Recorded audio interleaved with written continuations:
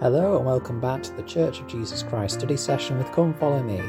I'm your host Matthew Roberts and this is Series 3, Episode 103 of this daily study podcast.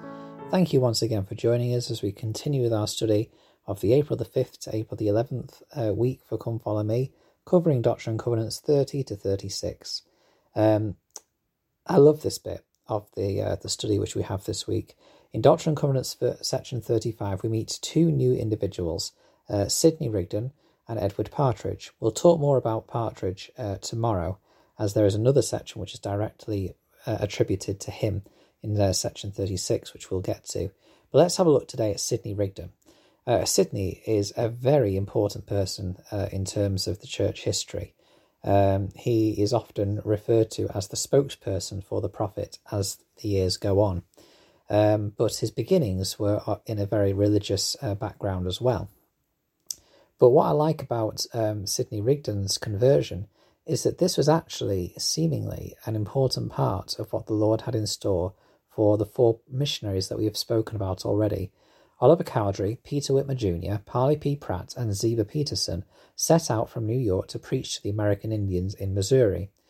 And we know from historical records and from the records of this mission that on the face of it, it would seem quite a failure. These men, when they got to the American Indians, they basically were not able to preach because the government officials who were controlling the people who could be around the Indians at that time basically sent them away, and they were not actually able to preach to these American Indians. And so, on the face of it, this mission that they were called to would seem to be a bit of a flop.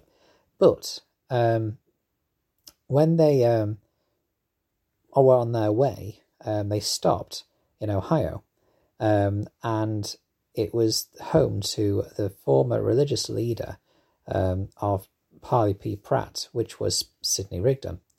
And so they stopped off at Sidney Rigdon and taught him what they'd come to know.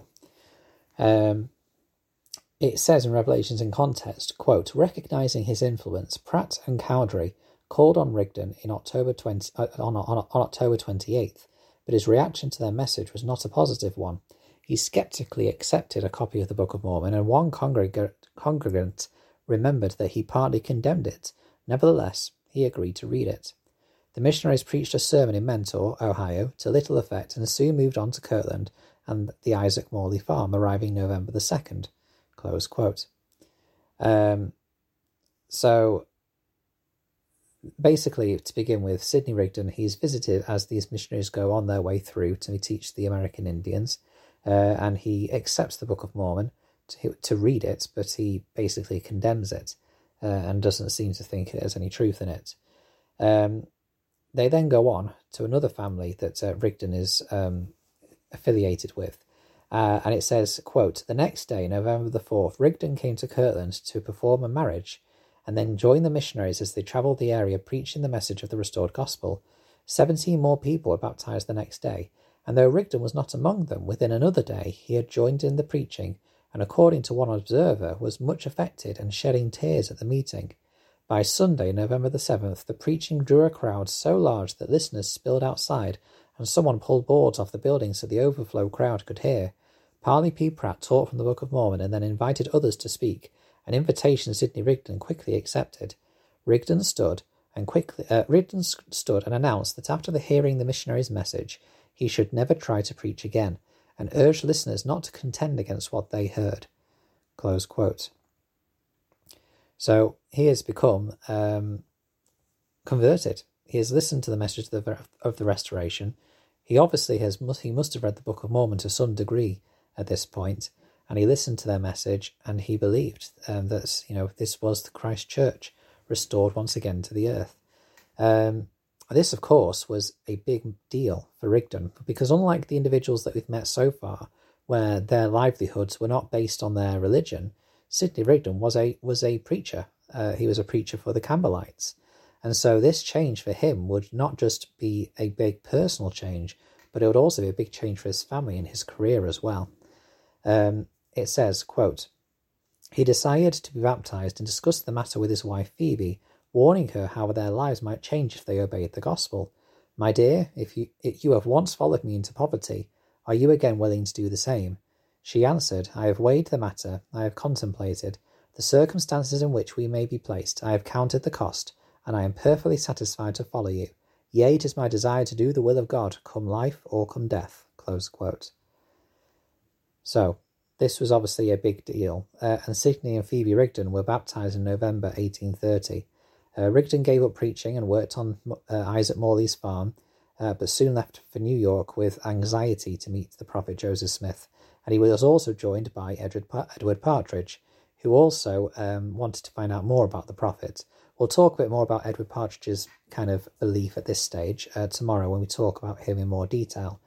But Sidney gets to New York in early December 1830, and he desires to know what the Lord would have him do, as basically all the people who have spoken to the prophets over the last couple of months. And so he receives Doctrine and Covenants section 35. This is obviously an important moment in the restoration of the gospel, because Rigdon was a very learned individual, and along with Oliver Cowdery gave support to the prophet Joseph Smith in being able to do the work that he was next called to do.